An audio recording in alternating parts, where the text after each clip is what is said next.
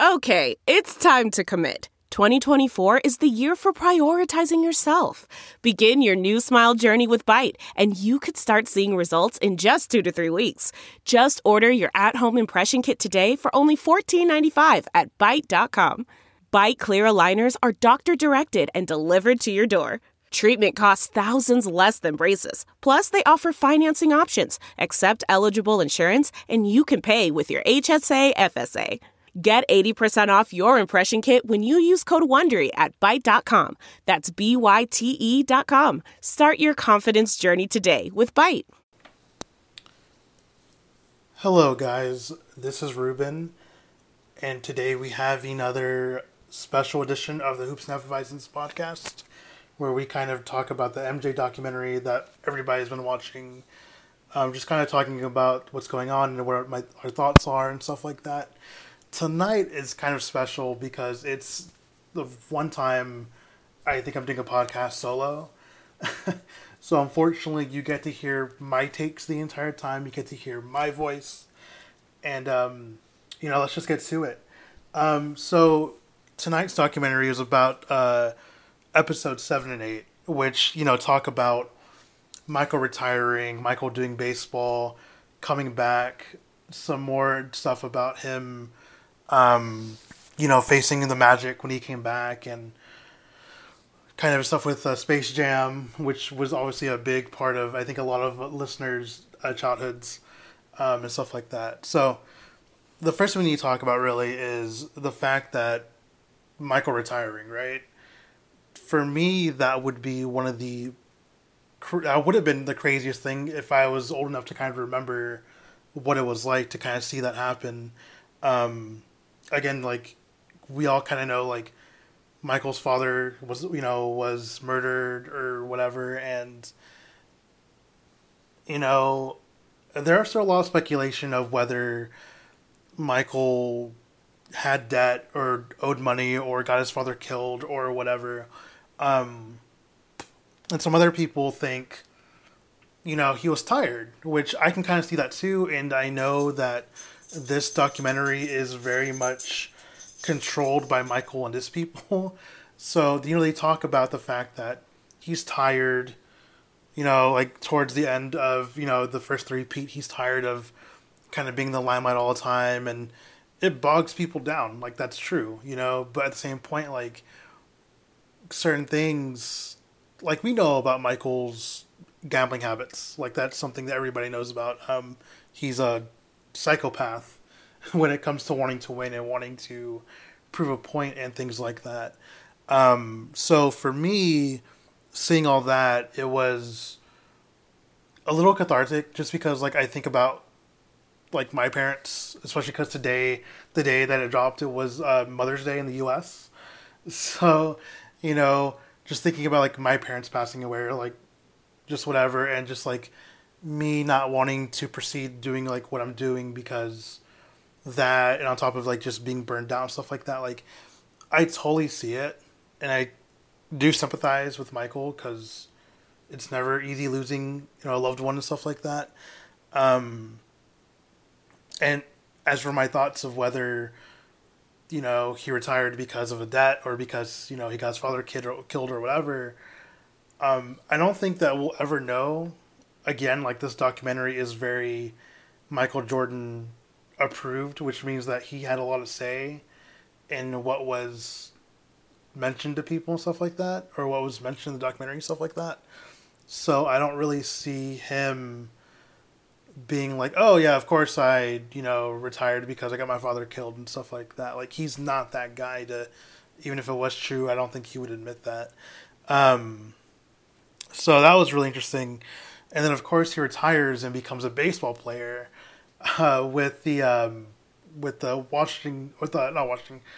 Chicago White Sox team, their organization, because, of course, they're like the owner. The owner owns both Reisendorf or whatever. He owns both the Bulls and the White Sox. So, of course, it's pretty easy just to sign Michael to a Double-A contract and have him play.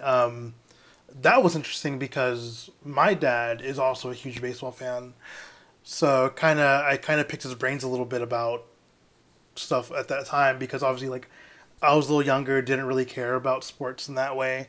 My dad obviously loved sports and kind of knew the what was going on, and he would tell me that they would like literally like, every day like they would talk about on the radio or him and his coworkers would talk about kind of like what they saw in the newspaper and stuff like that because it was such national news because one of the greatest basketball players of all time is playing baseball and not even like major league, like double A, which is a trip. Michael hit 202 with 50 RBIs, which is insane.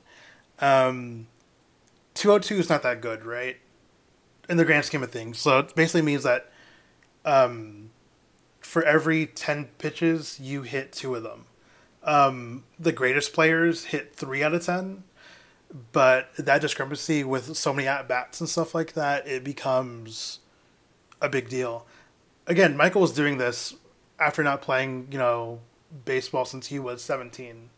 So him being able to hit 50 RBIs in 1 year is kind of insane because even at the minor league level, like players can play, like they're good. So him being I think he was like 31 when he retired that first time and, played baseball and being like the oldest and probably tallest, teammate must have been kind of interesting. Especially because again, like he's Michael fucking Jordan. So that was really cool. That's one of the things that trips me out because baseball is such a different sport. Like there are different things they get to work on. So him being a goddamn lunatic was working on all these different facets of baseball while he was, 31, which is crazy. Like it's crazy to try to like see somebody rework their entire workout system, rework like obviously working more on hand-eye coordination stuff, like working on like bat speed and just fielding. Fielding is hard, bro. Like I played for a little bit and it's tough. So kind of seeing that was really interesting. And then of course like they kind of talk about him coming back into the league and just seeing how like he wore 45 because that was his first jersey number apparently, and it was so interesting seeing him come back and just being like, oh, okay, like I'm gonna come back and play, but he wasn't really conditioned to play basketball, which I wouldn't say is a knock on baseball because it's a completely different sport. But in baseball, you're not generally running, 3 miles on a small little court all the time, or whatever, however long people run, or what the distance is for the average length that people run on a basketball court. But it's just so interesting just because it's, he comes back and he faces the Orlando Magic, who have Penny Hardaway, a young Shaq. Nick Anderson wasn't that bad either, from what I've seen of, again, like the Orlando Magic documentaries and stuff like that. They were really fucking good, So it made sense for him trying to come back in like the middle of the season or towards the end of the season, really, and just trying to come back and dominate. Like, it's not going to happen. And the whole reason why he decided to leave baseball apparently is because of the lockout, according to the documentary. And that lockout was really crazy because the Rangers, our Texas Rangers, they were winning their division, being 10 games under 500. That was also the year that the Montreal Expos were really good, apparently. Again, like that season was a wash for them. So because again, there was, a strike and stuff like that. And then like they kind of talk about like, okay, like after that season, he was like, okay, like I'm going to go into work on this Space Jam movie. And while I'm working on the Space Jam movie, I'm going to go ahead and get back into shape by playing the best of the players in pickup games, which that footage was really cool. I'd never seen it before. I'm sure a lot of people have. It's kind of upsetting, kind of weird that all this footage that apparently was taken for that last season, like they're only using like maybe 1% of it, which kind of sucks. But again, like seeing Michael Jordan play against Reggie Miller and some other guys, like that was pretty cool to kind of see that, and kind of see like what they're talking about him, like yeah, he's trying to get back in shape, but he's also studying the players again. He's trying to study like the young guys who are coming in the league and how he's going to attack them when he comes back and stuff like that.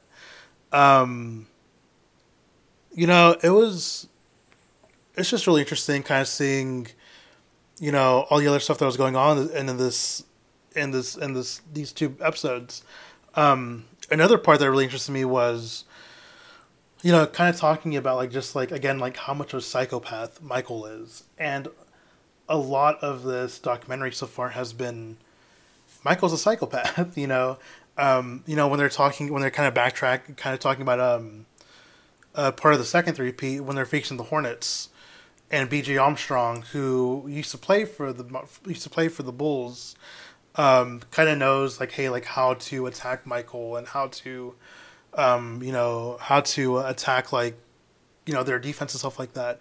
And they win a game, and the next game, for the rest of the series, Michael's like, okay, fuck this, like I'm going to fucking kill them. And, he did. He fucking destroyed them, which was kind of cool.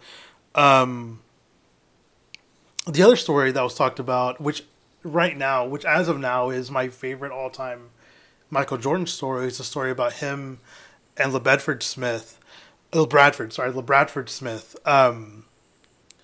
So I'm sure everybody's seen the documentary if you're listening to this.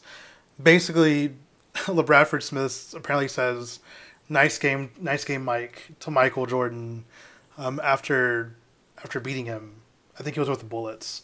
And after beating him, which, apparently like causes, and I think apparently LeBradford scored like 37, 38 points, something like that in the win. And, so as the story goes, Michael hears that and is like, okay, like I'm going to fucking kill you the next time we see each other. And, uses that and scores like 35 in the first half of the game and just destroys the dude. Like, and so apparently LeBradford Smith is the rookie at the time. He's a rookie at the time, so it's just like him being a little cocky, whatever, and stuff like that. And so, kills the Bullets, whatever. And then Michael comes out later and says that he lied about the entire thing. So he's basically creating,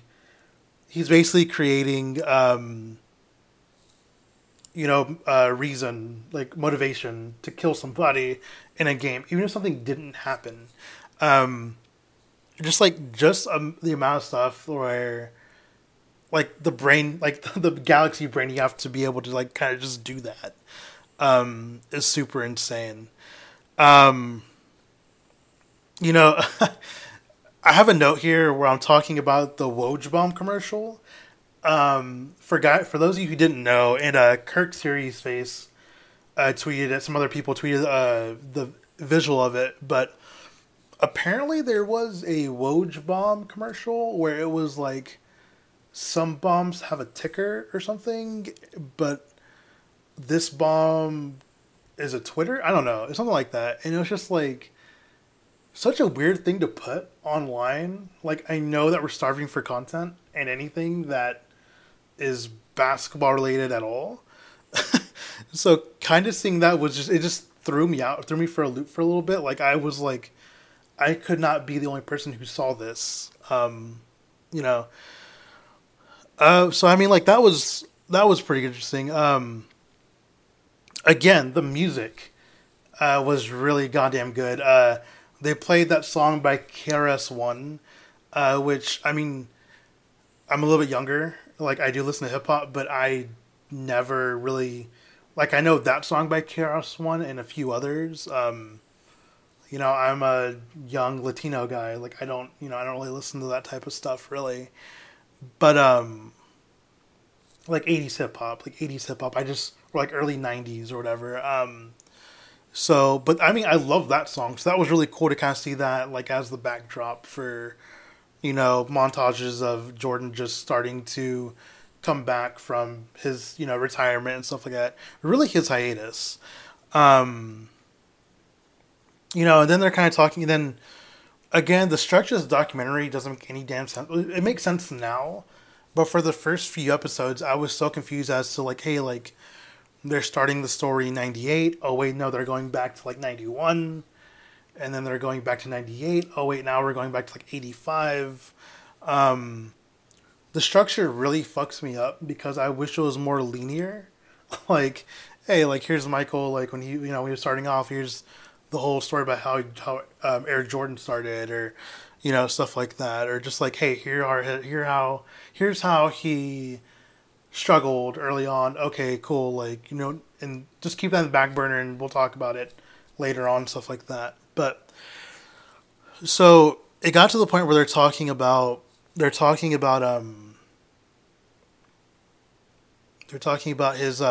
going up against the Supersonics in the finals,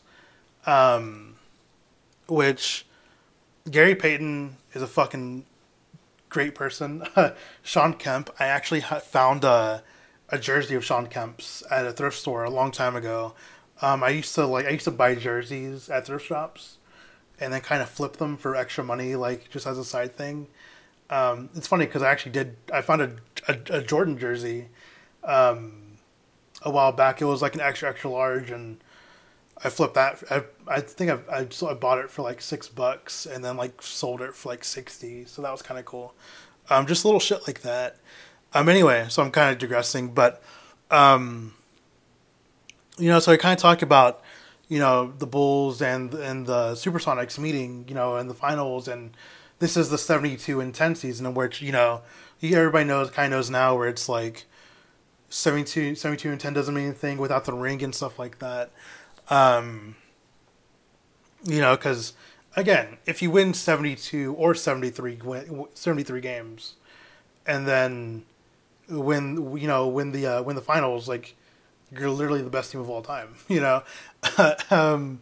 So they're kind of talking about it, and at this point, you can kind of tell like maybe going for 72 wins was not a good idea because they're tired. It seemed more like of that series being more of a slogfest for a lot of the Bulls, especially Michael, because I mean, what did he do best besides put the team on his back? So they're talking about how, again, like all these stories just confirm to me, like, one, how much of a psychopath Michael Jordan is, and two, so one, how much of a psychopath Michael Jordan is, and two, just how much that fucking rolled.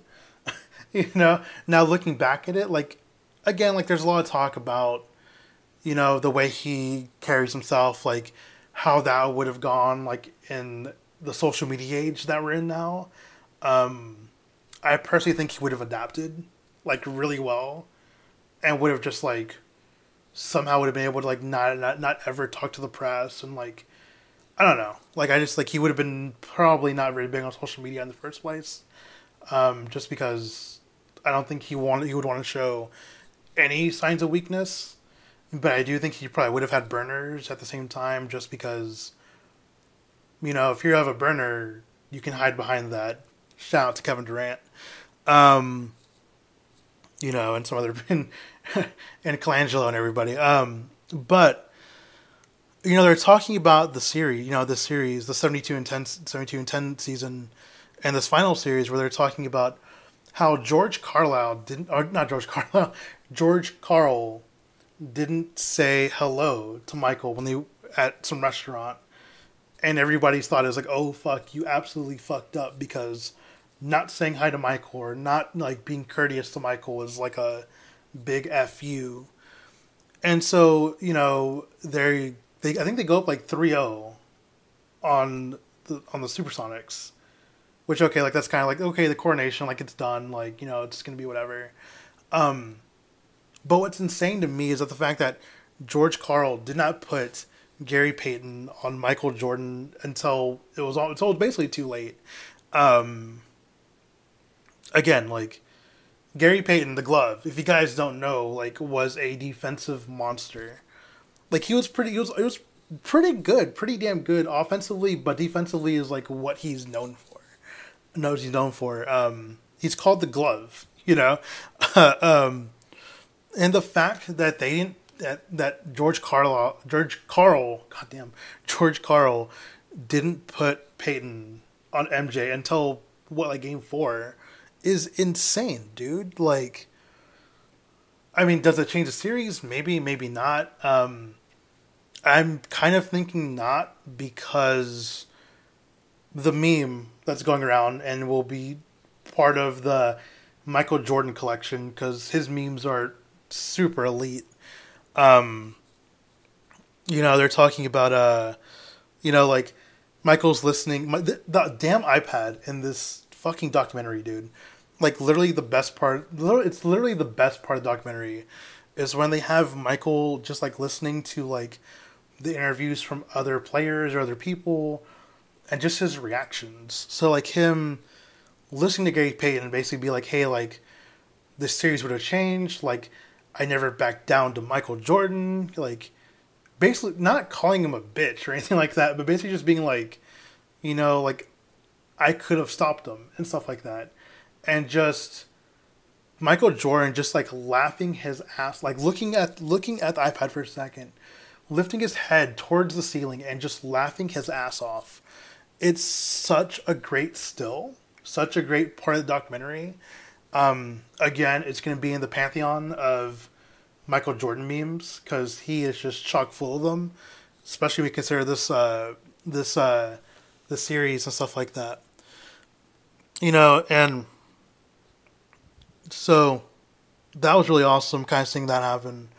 And then kind of going into next week, they start talking about, again, The Last Dance, and kind of talking about how he's going to be going up against the Pacers, who, Reggie Miller's a sniper, and kind of talking to Reggie, and I'm really excited because obviously next week is the last 2 episodes, and it's gonna be the last time we see basketball for a little bit, I think, unless I don't know, but I'm really excited to kind of see the ending of this and how it culminates. Like, we all know the story. Like, we all know, like, okay, obviously, like, he three-peats, retires, comes back, three-peats again, and then retires, never comes back, because the Wizards years never happened. But, I'm really excited. These 2 episodes are probably 2 of my favorites. I think for the most part, I think this week and last week so far have been like the highlights, the general highlights of this documentary series. And I appreciate you guys listening. If you're listening, if you've listened so far, shout out to you. You guys are great. I am very much missing basketball, as I'm sure all you guys are, and here I am talking about a documentary instead of, basketball. Obviously, the Mavs should be in the second round, or, right now, but whatever. So, you guys stay safe. Please wash your hands. I know things have been a little bit more lax as of late, but until I see more data, I just would rather stay inside. So, y'all just be safe out there, please. Just remember, like, if you're not doing it for you, if you're not, practicing safe practices, for yourself, do it for your mom or your grandmother or, your neighbor who might be a little older and stuff like that. So just be good. See you guys later.